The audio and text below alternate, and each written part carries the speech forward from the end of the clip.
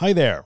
We have a favor to ask. If you're enjoying the DLC Live podcast and you're listening on a platform that lets you leave a rating or a review, leave us a 5-star rating. Maybe take a minute to write a quick review.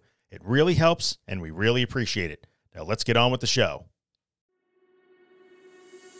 Welcome to DLC Live, your source for educational and inspirational interviews with mental health experts and advocates from around the world. Now, here's your host, creator of the DLC Anxiety worldwide mental health community, Dean Stott. Hello everyone, welcome to this week's episode of the Recovery Room. We are here again, it's Friday. I hope everyone is doing well. Badges are turned on, so if you want to support the channel and just give a little something back, then I'll try and give everyone a shout out who purchases a badge, which is fantastic. So hope everyone's had a great week. It's a little bit rainy here today. So really looking forward to getting into this. Lots of questions have been submitted. So can't wait to share them with the other three members of the panel. And we'll talk all things anxiety recovery. Kim is up first. Hi, Kim. Good morning. Hi, Josh. Josh, you've just come from running or something. Oh, no, I'm just a scrub. All right. Yeah. That's fine. Guys, I don't know what episode we're on.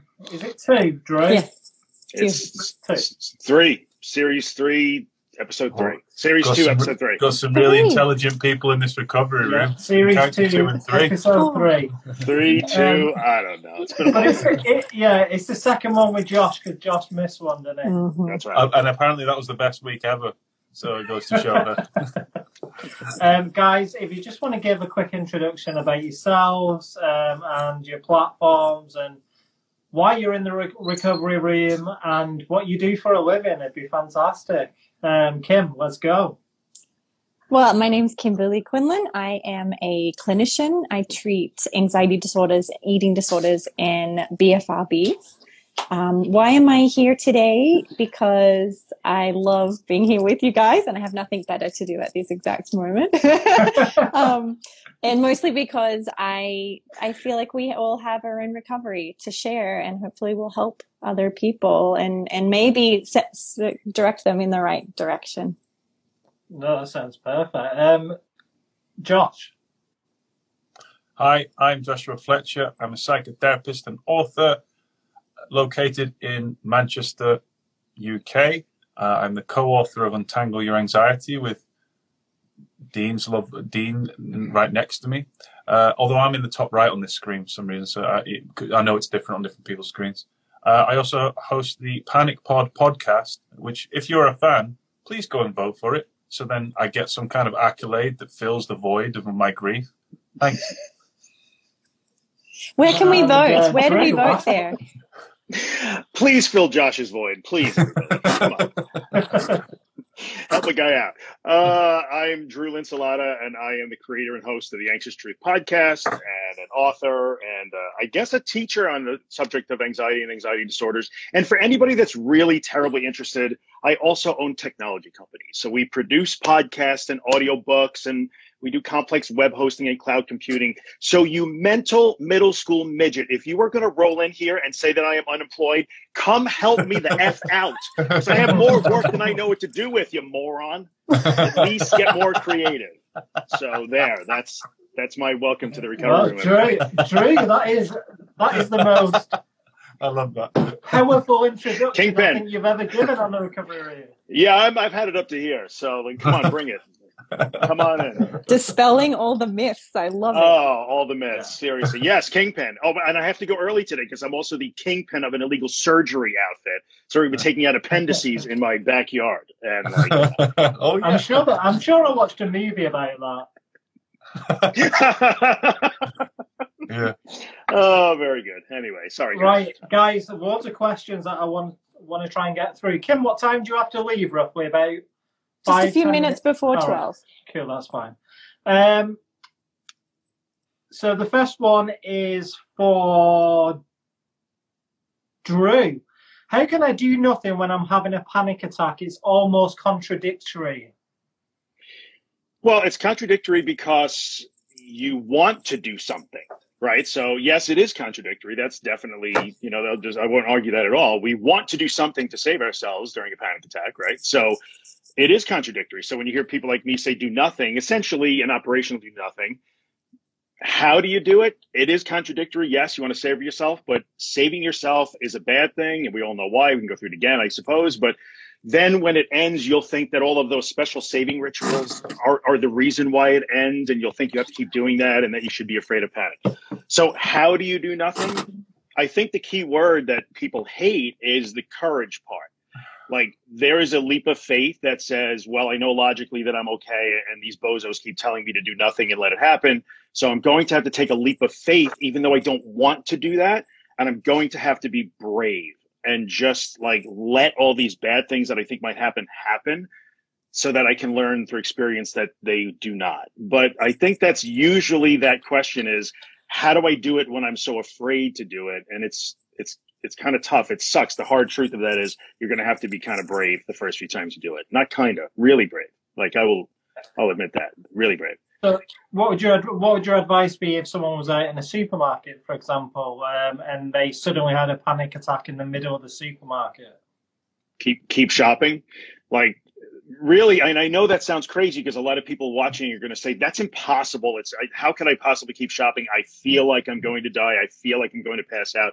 I feel like I'm going to go crazy. So I understand all the things that it feels like, but really you are capable. You can feel like that and also function in the supermarket at the same time. So that's that principle that says, and it's like the foundation of a lot of this recovery stuff.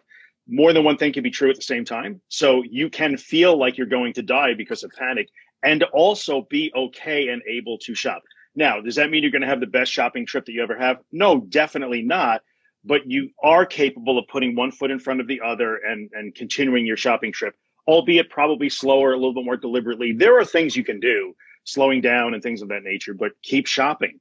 I know what you want to say. The answer you want would be, I want run out of the grocery store and escape, but that's not it. You have to stay there. So big shout out to Danny, by the way. Danny's comments. Uncomfortable doesn't mean okay. Just Danny is killing it, by the way. Danny Polo. She is making tremendous strides doing exactly this stuff. There he is. What's up, dude? You actually couldn't write out all the letters after my name. You moron. You lowly, angry, he's got you, midget. Drew. He's got under your skin. Yeah. No, this is now entertaining for me. So I'll give up my spot and you can come on with us if you want. I'll let these three handle it. You won't like it. Josh, you have to tell me. I can't see the comments today. You're missing it. No. I would say the only thing is if let's say you were in the shopping center or supermarket, like go to the place where you can re-engage. So if it were me and I was having a panic attack, I would probably say I would continue to shop, but I would also like bring attention to the things that I can grasp right away, like holding an orange and looking at the orange, right? Or just engaging with the cart, like what is happening? Where are you? Like connect with that. I think that can sometimes help like us. Like a grounding technique, yeah? Pardon? Like a grounding technique. Yeah, just to help you ride that wave so that you're staying and you're still shopping, but as you pick up the can to put into your cart, just feel it and look at it and notice it and use that to sort of help you ride that wave. Because otherwise, if you're like spending the whole time going, I'm panicking, oh my God, I'm panicking, as you're doing it, you're still giving so much attention to the panic. I love that. Drew, I also love what you said about you can feel like everything's out of control, but you're still okay.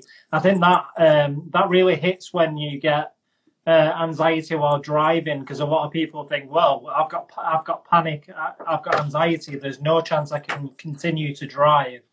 Well, you can.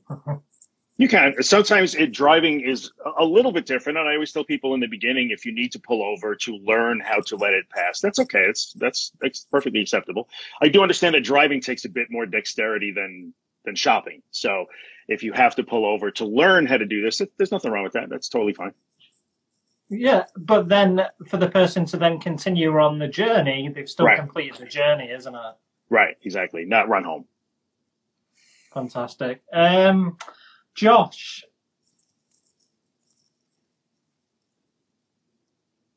Why is anxiety 10 times worse when I'm hungover? This happens to me every Friday. Good question. I went back when I was struggling with panic disorder. Yeah, I'd avoid enjoying a beer. It depends on your relationship with alcohol first. Obviously, if you've got an unhealthy relationship with alcohol, then obviously try and step back away from it. But if non-anxious, you like the beer and you want to have a beer, then go for it. And people who would usually like a beer but then avoided doing that because they're afraid of it making them anxious, then that's actually technically avoidance. And so I say to people like, well, you're a therapist telling me to go and have a beer. I'm like, yeah, it's exposure therapy. I mean, let's have one now. No, I don't do that in my practice. And whiskey instead. It's worse because when it takes a lot for your body to process alcohol. It's actually technically a poison, delicious poison. And it does take a lot of energy to process those things. It releases things. Your liver releases all sorts of things to tackle it. It's exhausting. You become dehydrated. And in simple terms, your nerves become sensitized. And that happens to everyone. That's why people call it the hangover fear. Or have you got the fear? Now, if you've got an anxiety disorder and you've got the fear, then the fear can appear 5-10 times worse, but it's still okay. It's all right. That's still good exposure. And people, I speak to other therapists, they're like, you're crazy. I'm like, I'm not crazy. If this person comes to me and wants to live the life that they used to or want to, then I'm going to help them do that. It's not about being well and, controlling your gut biome and cutting out everything that's crap. No, it's about living how you want to live. And if that's what my client wants to do, that's what I'll do. Obviously, there's limits. I'm not going to help them find veins for heroin. But what I will do is tell them, within reason, what you're going to do. And that's what I want to do. And so, yeah, alcohol, it's normal to feel the fear 10 times worse, but it's still good exposure. That's okay. You're just sensitized. Do you think there's a link with dehydration and anxiety? Dehydration can mimic the symptoms of anxiety, yes, which makes it worse. A bit like coffee. You have coffee, You feel wired and, am I anxious? And with dehydration, it's the same. I feel nauseous. I feel lightheaded. I feel I've got a dry mouth. I feel bloated when I'm dehydrated. So yeah, dehydration can definitely be a trigger too, which is a good point, Dean, because when we're hungover, we are dehydrated mostly. And then obviously you could potentially misinterpret that as anxiety and almost create a fear towards dehydration then, yeah? Absolutely, and this is when you get people with the magic bottles of water. How many? I bet Dean, I bet Drew has seen plenty of these, and Kimberly, I can't leave the house without my water. Someone got really angry with me at this on social media, so but you can't leave the house without a magic bottle of water, and they were like, what? So you tell us not to hydrate now? I'm like, no, that's not what I'm saying. I'm saying, right. If you have a drink of water in the morning, you could probably walk around all day for hours until sundown, and you wouldn't die of dehydration. But you're doing it because it's your safety behavior. It's your crutch. Must leave with my magic bottle of water, my magic sweets and sugar, my magic Xanax, my magic rescue remedy, my magic other person. And no, just have a big drink of water and go for a walk. See what happens. Yeah. Ginger ale for people who are afraid of nausea. They'll have ginger ale on them all the time. Oh, I've not heard that. Oh, yeah, it makes sense. Yeah, I don't even know if I've tried it. Ginger is a normal nausea reliever. I've had many, particularly people with emetophobia, who would have ginger chews or ginger ale on them all the time. You know what's funny though? Modern ginger ale, there is no ginger. There's no ginger in there isn't ginger within 10 miles of a Canada Dry plant, but we do it anyway, right? Yeah. Just flavor. Love it. It's true. I've had that same conversation with clients. Yeah, look at the ingredients. Tell me what you see. Right, exactly. No ginger. But anyway. Kim, the next question is for you. Is false memory OCD a real thing? Yeah. Well, is the suffering and can of you false explain it? Yeah. So the suffering of false memory OCD is a real thing, right? But the whole idea around false memories is so think of it like we all have intrusive thoughts, right? So let's say we have an intrusive thought that we hit another car as we're pulling out of the supermarket, right? So you kind of dinged it up. So you have the thought, and then someone with false memory will often then get uncertain and have a lot of anxiety about whether that thought was a memory or a thought. And then they start to obsess over whether it actually happened or not. So that's a really basic example. Often it happens with much more taboo topics like that. Like you'll have a thought that you've harmed your child, and then you get stuck on whether that was a memory or whether it was a thought, an intrusive thought. And that can be very, very distressing for people. Or, a lot of people have had fears or a dream that they've cheated on their partner. And then they have a lot of false memories about whether that was actually what happened. Did they get up in the middle of the night and go and cheat on their partner and they just can't remember it? So yes, that is absolutely a very common subtype of OCD. Does it mean that your thoughts are, because we could interpret this question many, many ways. Does that mean your memory is real or not? The work is not to solve that question, right? The work is not to try and find certainty on whether your memories happen, whether this is an actual memory or if it's just an intrusive thought. Your job is actually to allow that uncertainty to rise and fall. That's a fantastic answer. And I love how you break it down for someone who may not have that knowledge as well, and really give it to them in great educational form. Also, just to follow up from that person, because they sort of asked two questions, was why does anxiety lead to OCD at times? Right. So it's not the anxiety. We actually know in the brain of someone who's anxious, it's not the anxiety that leads to OCD. That would be a misunderstanding. So with those, everybody has intrusive thoughts and everybody has anxiety. But what we do understand is if we were to look at the brain of someone with OCD, we know there's a couple of things happening. Number one, they tend to have a difficult time in the brain of OCD pumping the brakes on irrational thoughts. So they just like boom, boom, boom, boom. They just come flying like some kind of lightsabery weapon, right? Like they just fire away.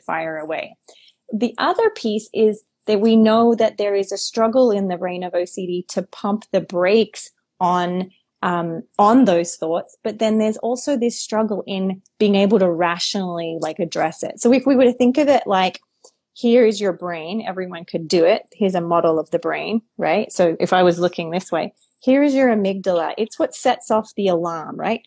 Like, what if this happens? What if, and it sends out anxiety. And over that part is the prefrontal cortex that helps us think rationally, right?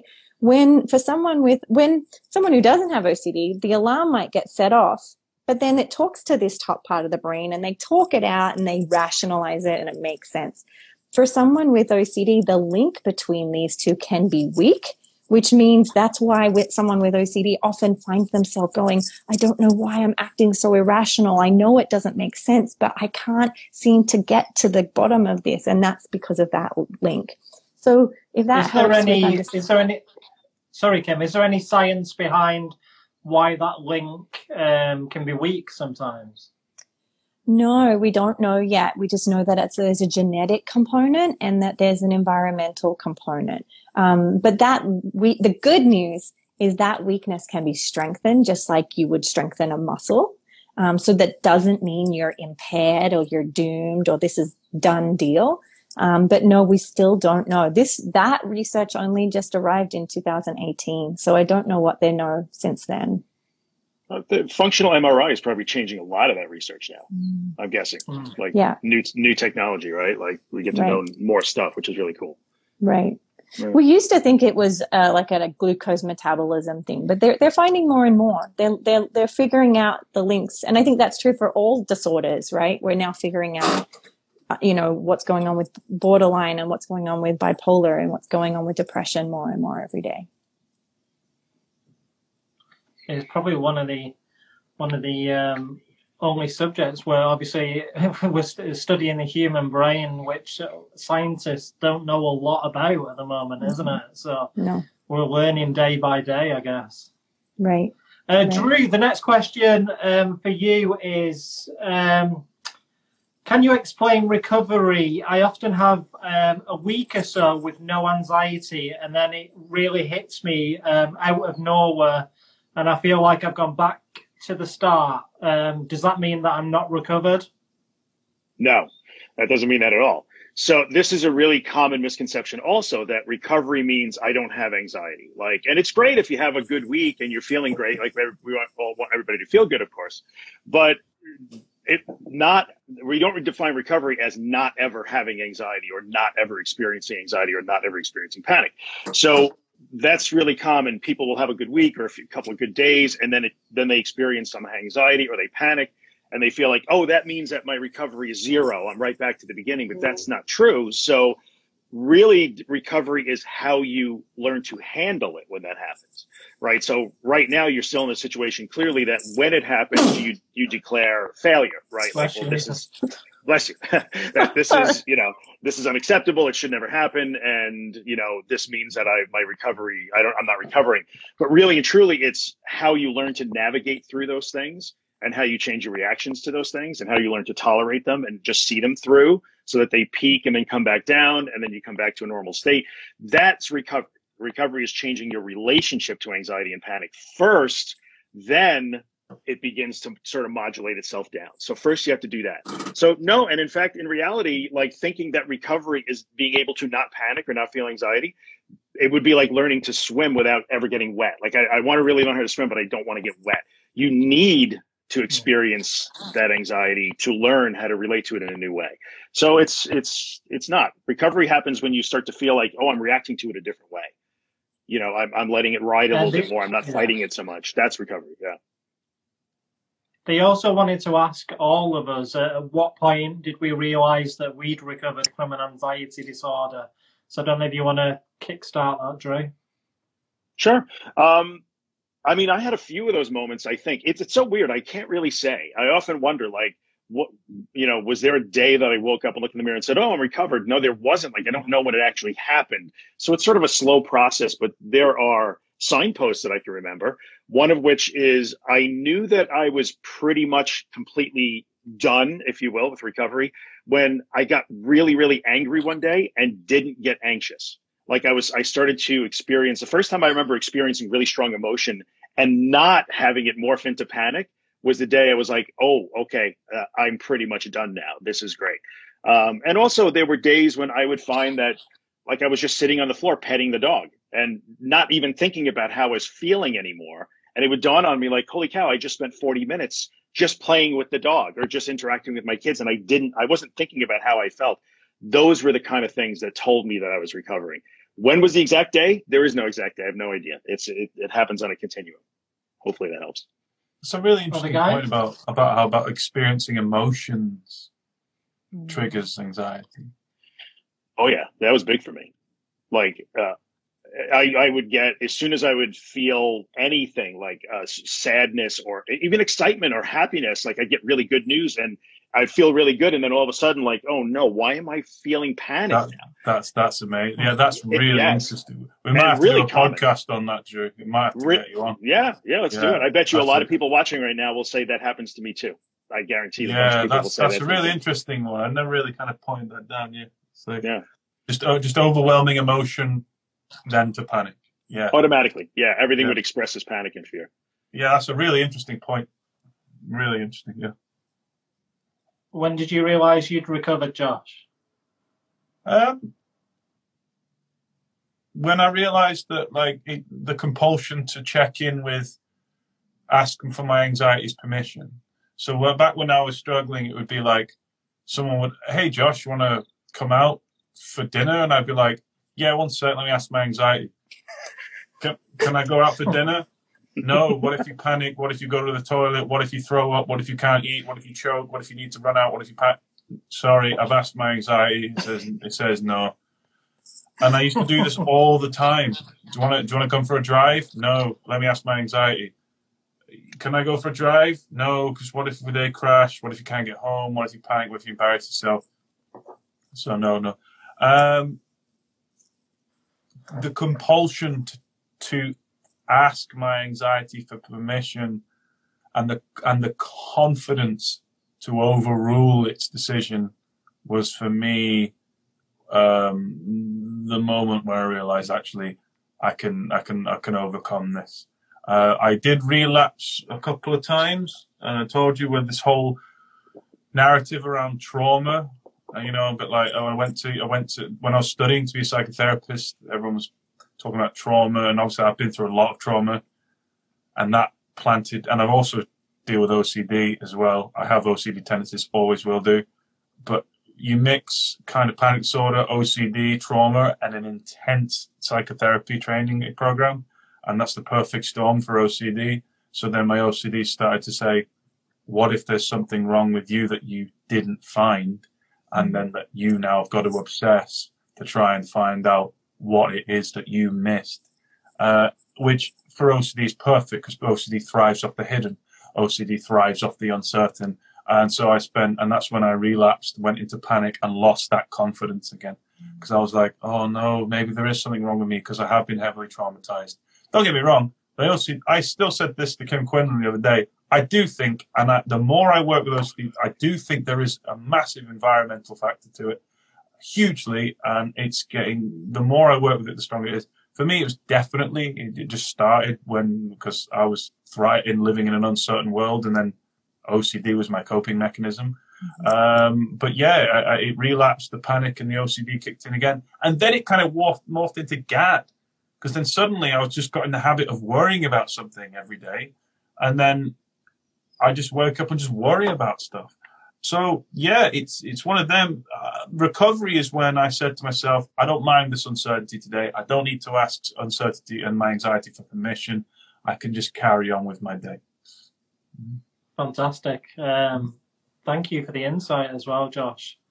And it was really interesting what you say about it morphing into other anxiety disorders, because you mentioned, don't you, as anxiety almost as an umbrella, and you can have panic, you can have a general anxiety disorder, and OCD. It's not just one specific one. Often you get a bit of everything. No, and I think it's important as well for these. I annoy a lot of the counselling community here in the UK because there's this huge group called Drop the Disorder, and it's loads of fanatics going around saying that you're a piece of shit for calling people having disorders. And they don't like me because I say it's really important, actually, to have specific descriptions for certain anxieties, because otherwise you actually can do more harm than good. I mean, if you've got OCD, for example, and even GAD to an extent, conventional talking therapy for that is actually more harmful because you're actually part of the narrative that goes round and round and round and round, and you're almost platforming that narrative, that rumination, people don't like me for that, but I don't care. Kim, when did you realize that you'd recovered? Well, I had a lot of anxiety around food. I may have mentioned this before, but I remember my therapist, my first exposure was I had to eat a burrito. And this was incredibly anxiety provoking for me, in that what this would do to my body and how I would be I believed that this would make me like a lesser person, and it was just all consuming. And so for me, that actually first exposure was like a major shift for me in terms of feeling very recovered, because up until then I refused to do it. But then fast forward, the real recovery I remember is I was at Hawaii, and you know those drinks that basically like have every creamy, sugary, crappy thing, colorful, like they've just dumped all of this stuff in it. So it's a rainbow color, and I don't even want to know what was in there. I remember ordering it and sipping on it and drinking it until I was like, wait, I would never have been allowed to drink this. Never. And that was a huge moment for me. It was so huge. It's like a 3,700 calorie beverage. Yes. Like cream on top and a cherry on top and ice cream. It was just like a smoothie drinking frenzy. Anxiety recovery for me, I dealt with panic disorder. A lot of the time was in shopping malls, like we mentioned before, Drew. Recovery was when I realised that I didn't have to start avoiding the shopping malls, and I could go through and go down the aisles and do my shopping. And then over time, it just happened out of the blue. I don't think there was any real specific moment. I just realised that I wasn't getting as anxious as what I was, so I wasn't having full-blown panic attacks. I might have just been having the odd anxiety symptom, but it was nothing that was, it wasn't like a pure adrenaline rush. So when you continue to do the things that non-anxious you did, I think that's showing signs of recovery. But yeah, anxiety isn't going to go away. And what people say, don't they? Will I return back to me before anxiety? But I think that once someone's been through an anxiety disorder, they then have the know-how of what anxiety is, so they'll never be able to be what they were previously, because I don't think they would have been experiencing these symptoms but not knowing that it was anxiety, if that makes sense. Yeah, and you can be stronger, braver, more courageous. Yeah, I am more intelligent, emotionally intelligent, empathetic, successful because of the anxiety disorder. Don't get me wrong. I've hit the depths, couldn't leave my room, stuff like that. But yeah, and I'm sure these guys can attest. I don't regret it happening to me. No, definitely. I don't. No, definitely not. The next question is for you, Josh. Is it possible to have intrusive thoughts about the past, or is that PTSD? Oh, that's a good question. Who the hell answered that? You asked. That's a good. Oh. Well, you can get intrusive thoughts and intrusive memories, as Kim Quinlan will know.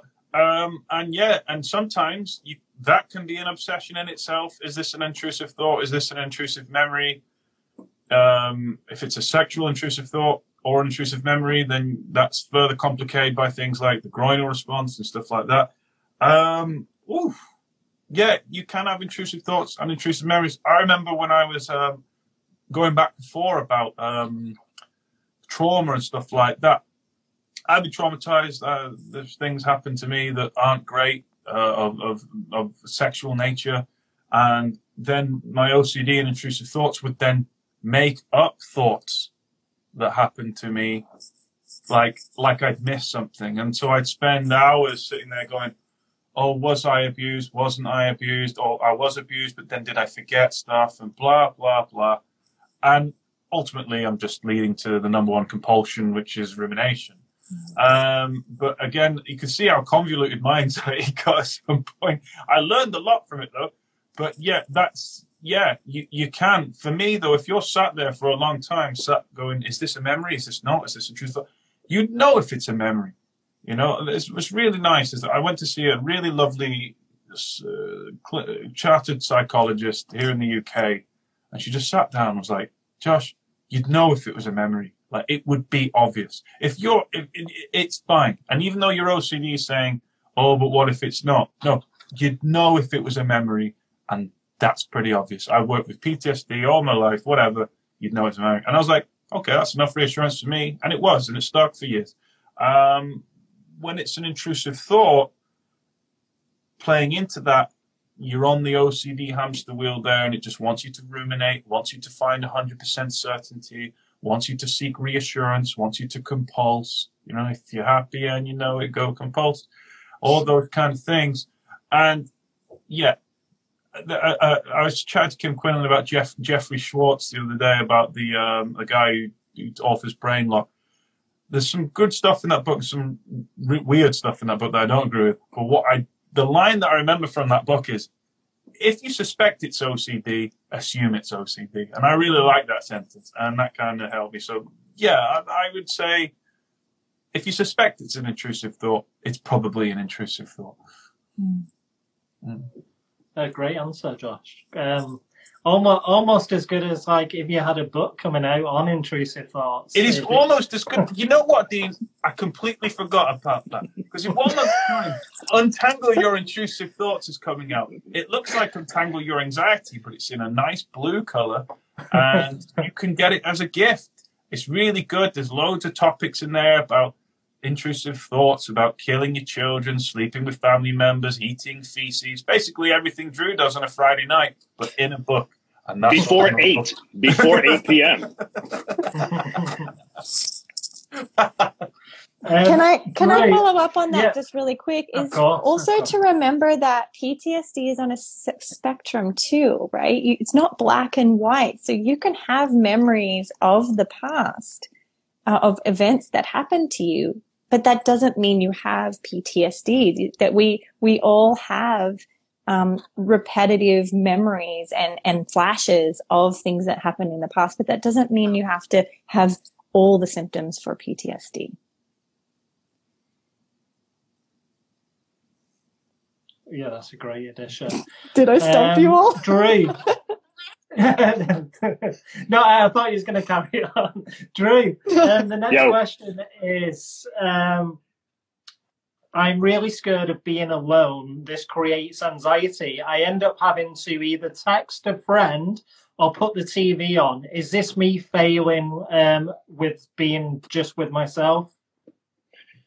Well, I mean, failing is no. I mean, I don't. That's not a good way to think about that. Like, oh, I'm failing being with myself. Essentially, all that is just another incorrect answer, right, on a quiz.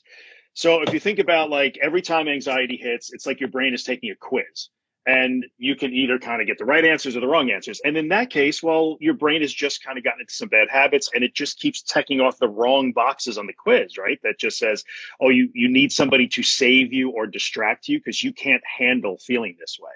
So it's not failure. It's just that this is the pattern that your brain has decided to put you in because it thinks it's keeping you safe. So don't look at it as failing. Look at it as an opportunity to learn. So like if you take a math quiz, if you have a good teacher or a good professor, if you don't get a good score on the quiz, they'll give it back to you and say, let's go over the things that you got wrong. And this way you can fix them and learn them and do better in the next quiz.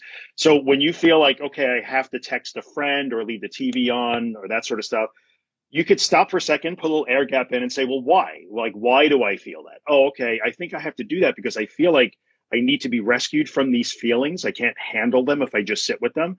Okay, so then what can I do? Well, let me wait for 3 minutes before I text my friend and just sit and tolerate this for 3 minutes. And then I'll go text my friend.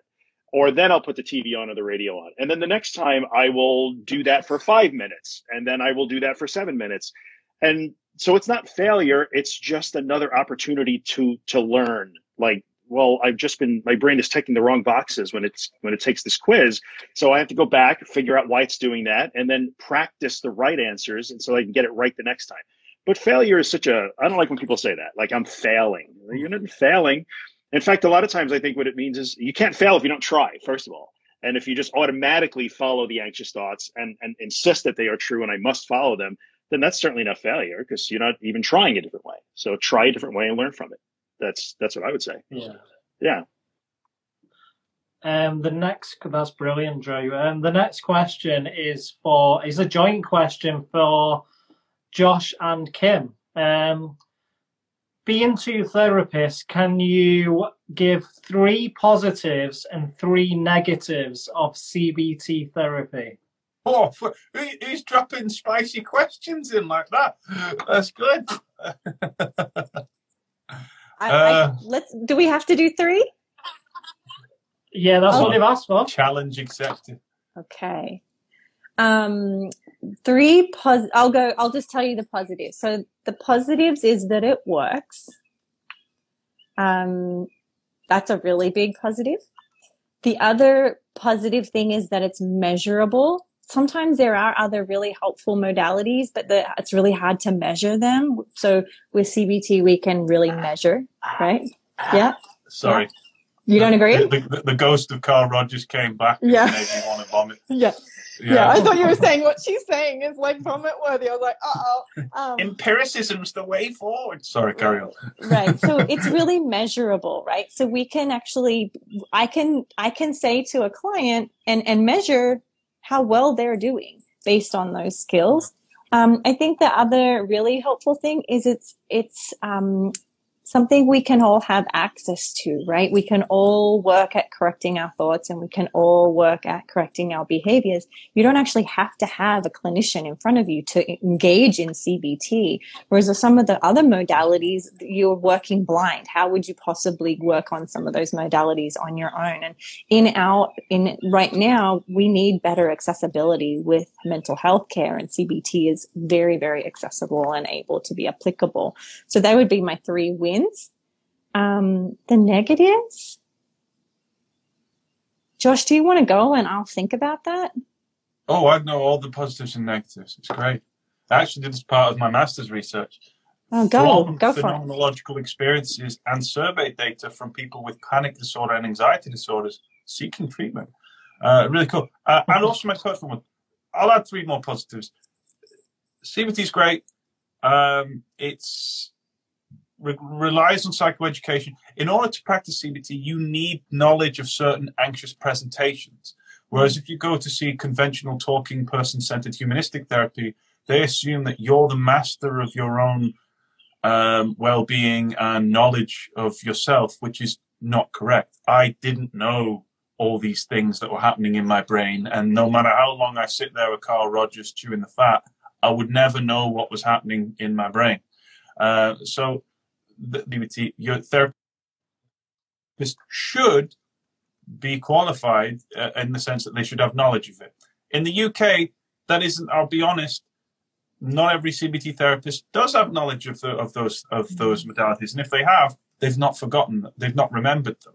I've seen many CBT therapists. I've had clear panic disorder and they've sat there going, well, have you just tried breathing? Yet if they remembered their research, David Clark, which they should be putting in their essay, said focusing on your breathing is not good for panic disorder. So they should know basic stuff. Half of them do, half of them don't. That's an arbitrary number, but you get what I mean. But if you get a good CBT therapist, that's it can be magical.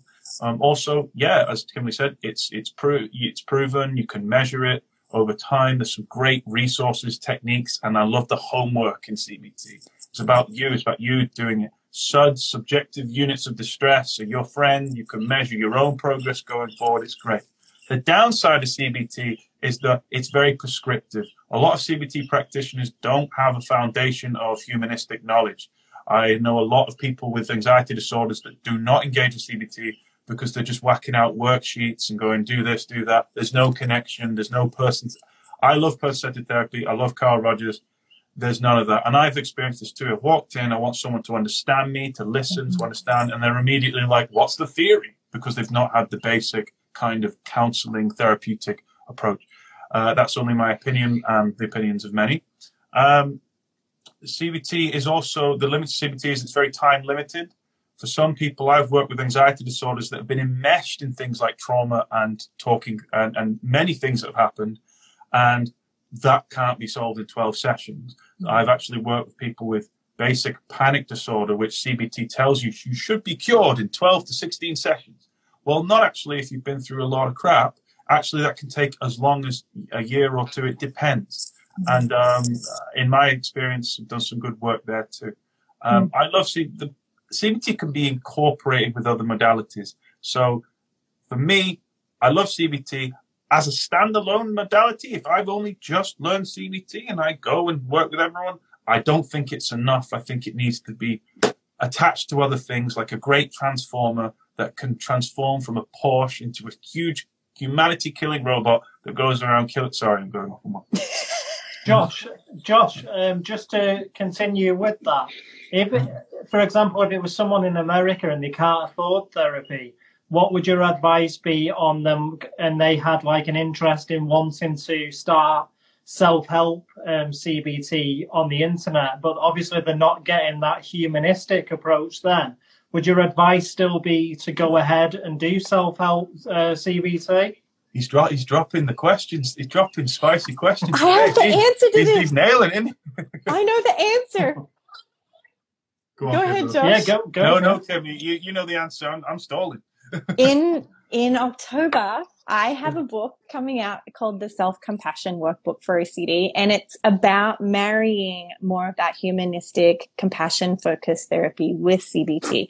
And there are more, not just mine, but there are more books who are willing to mesh ACT and CBT, mindfulness-based cognitive behavioral therapy. There's so many of them coming out now. I think that as a community, clinicians are now starting to write more about CBT that marries with other things that can be really, really helpful. I'm so excited for your book, Kimberly. I'm almost as excited for it as Untangled. Sorry, I'm not. No, I can believe that, Josh. I can believe I genuinely that. am really excited for it because everything's like, it needs compassion. Even when I was reading Brain Lock, it's like, it's just theory, do. Yeah. We're human beings, for God's sake. We need a little bit of love and compassion. Like, Yeah. I need. Oh, Passion. You understand? You it looked like you were blanking out all your swear words. Like, that's what I thought too. Is he bleeping himself? Are we censored suddenly? No, my phone hit low battery mode. yeah. And I would say the only other negative, and I wouldn't even call it a negative, but I think it's perceived as negative, is it's hard. CBT is work. It's not going and sitting in a chair for 50 minutes and going home. It's work, and you get homework, and you have to face some pretty uncomfortable stuff. So that I would say that's a negative, but also a positive. Yeah. And just on the going back to the question, Ken, would you? So if they just wanted to go down the worksheet self-help route, would you say that's still a positive thing to do? Like, even if they didn't have like your book or married it with mindfulness, etc., is that still a positive thing for them to be doing? I think 100%. I mean, a lot of anxiety management is awareness, right? So if you're doing these worksheets, if they're good worksheets, you're building awareness of obsessions and thought errors you may be having, or behaviors that you're engaging with. Like, even in social media, I will post about some kind of psychoeducation about a behavior, and people will go, "Oh my God, I had no idea." So now they're aware, and now they can like check in with themselves without a therapist and go, "Hey, I think I'm doing reassurance seeking. I didn't know that was a thing," or something like that. Drew, I just saw that someone asked, did you ever use CBT, and what's your thoughts on CBT as a therapy? I'm sorry, Dean, you broke up on me. I didn't. Did you use CBT in your recovery, and what's your thoughts on CBT as a therapy?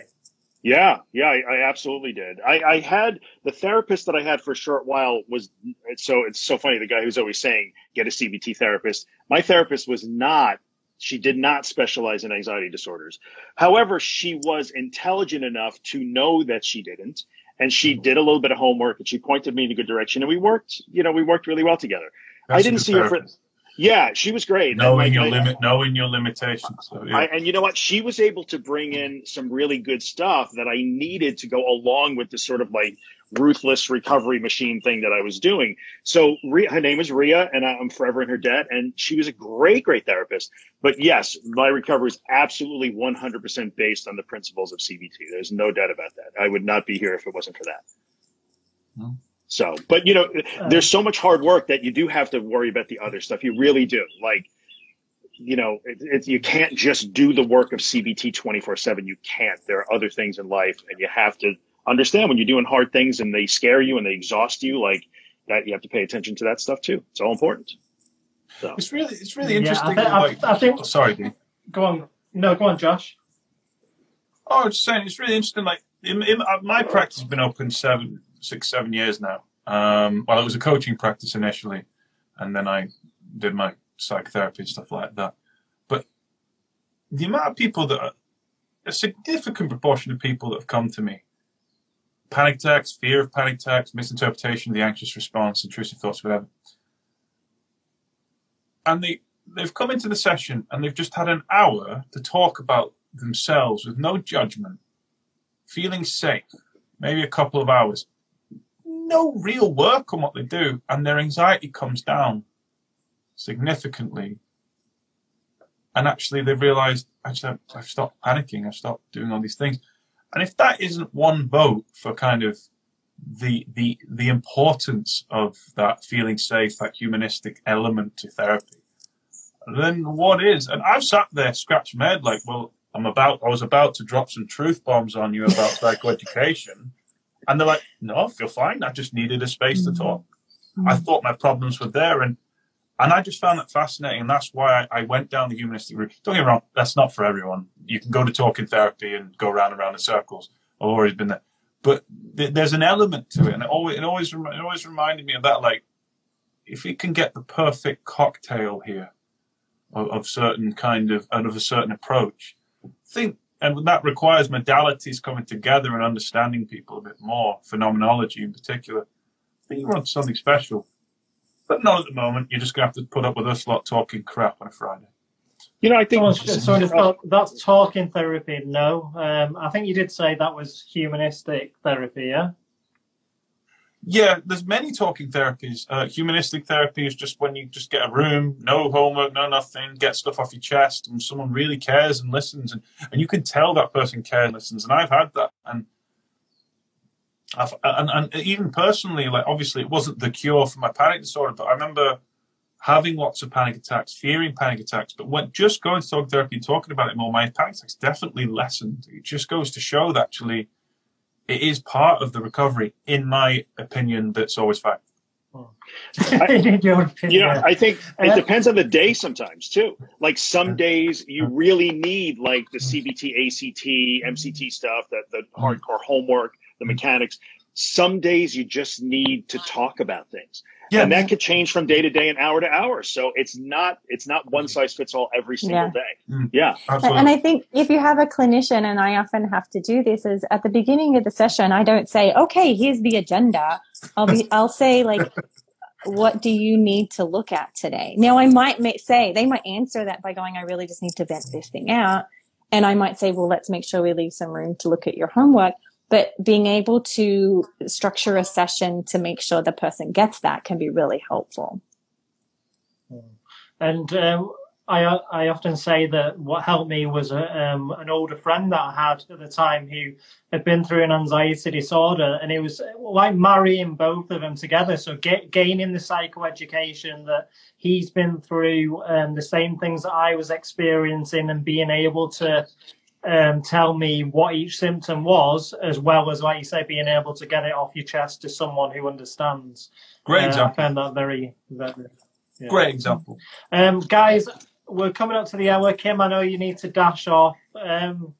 Where can everyone find you, and what are you working on this week? Drew, are you still writing that fantastic book of yours? 7% slower. I am. It's about 80% done. This is fun, and I'm excited. I'm excited for that book as well. I am too. Yeah, it's a nice, short, fun one. So yeah, that's cool. I'm enjoying this one. I was going to say it's not as big as the Anxious Truth one, though.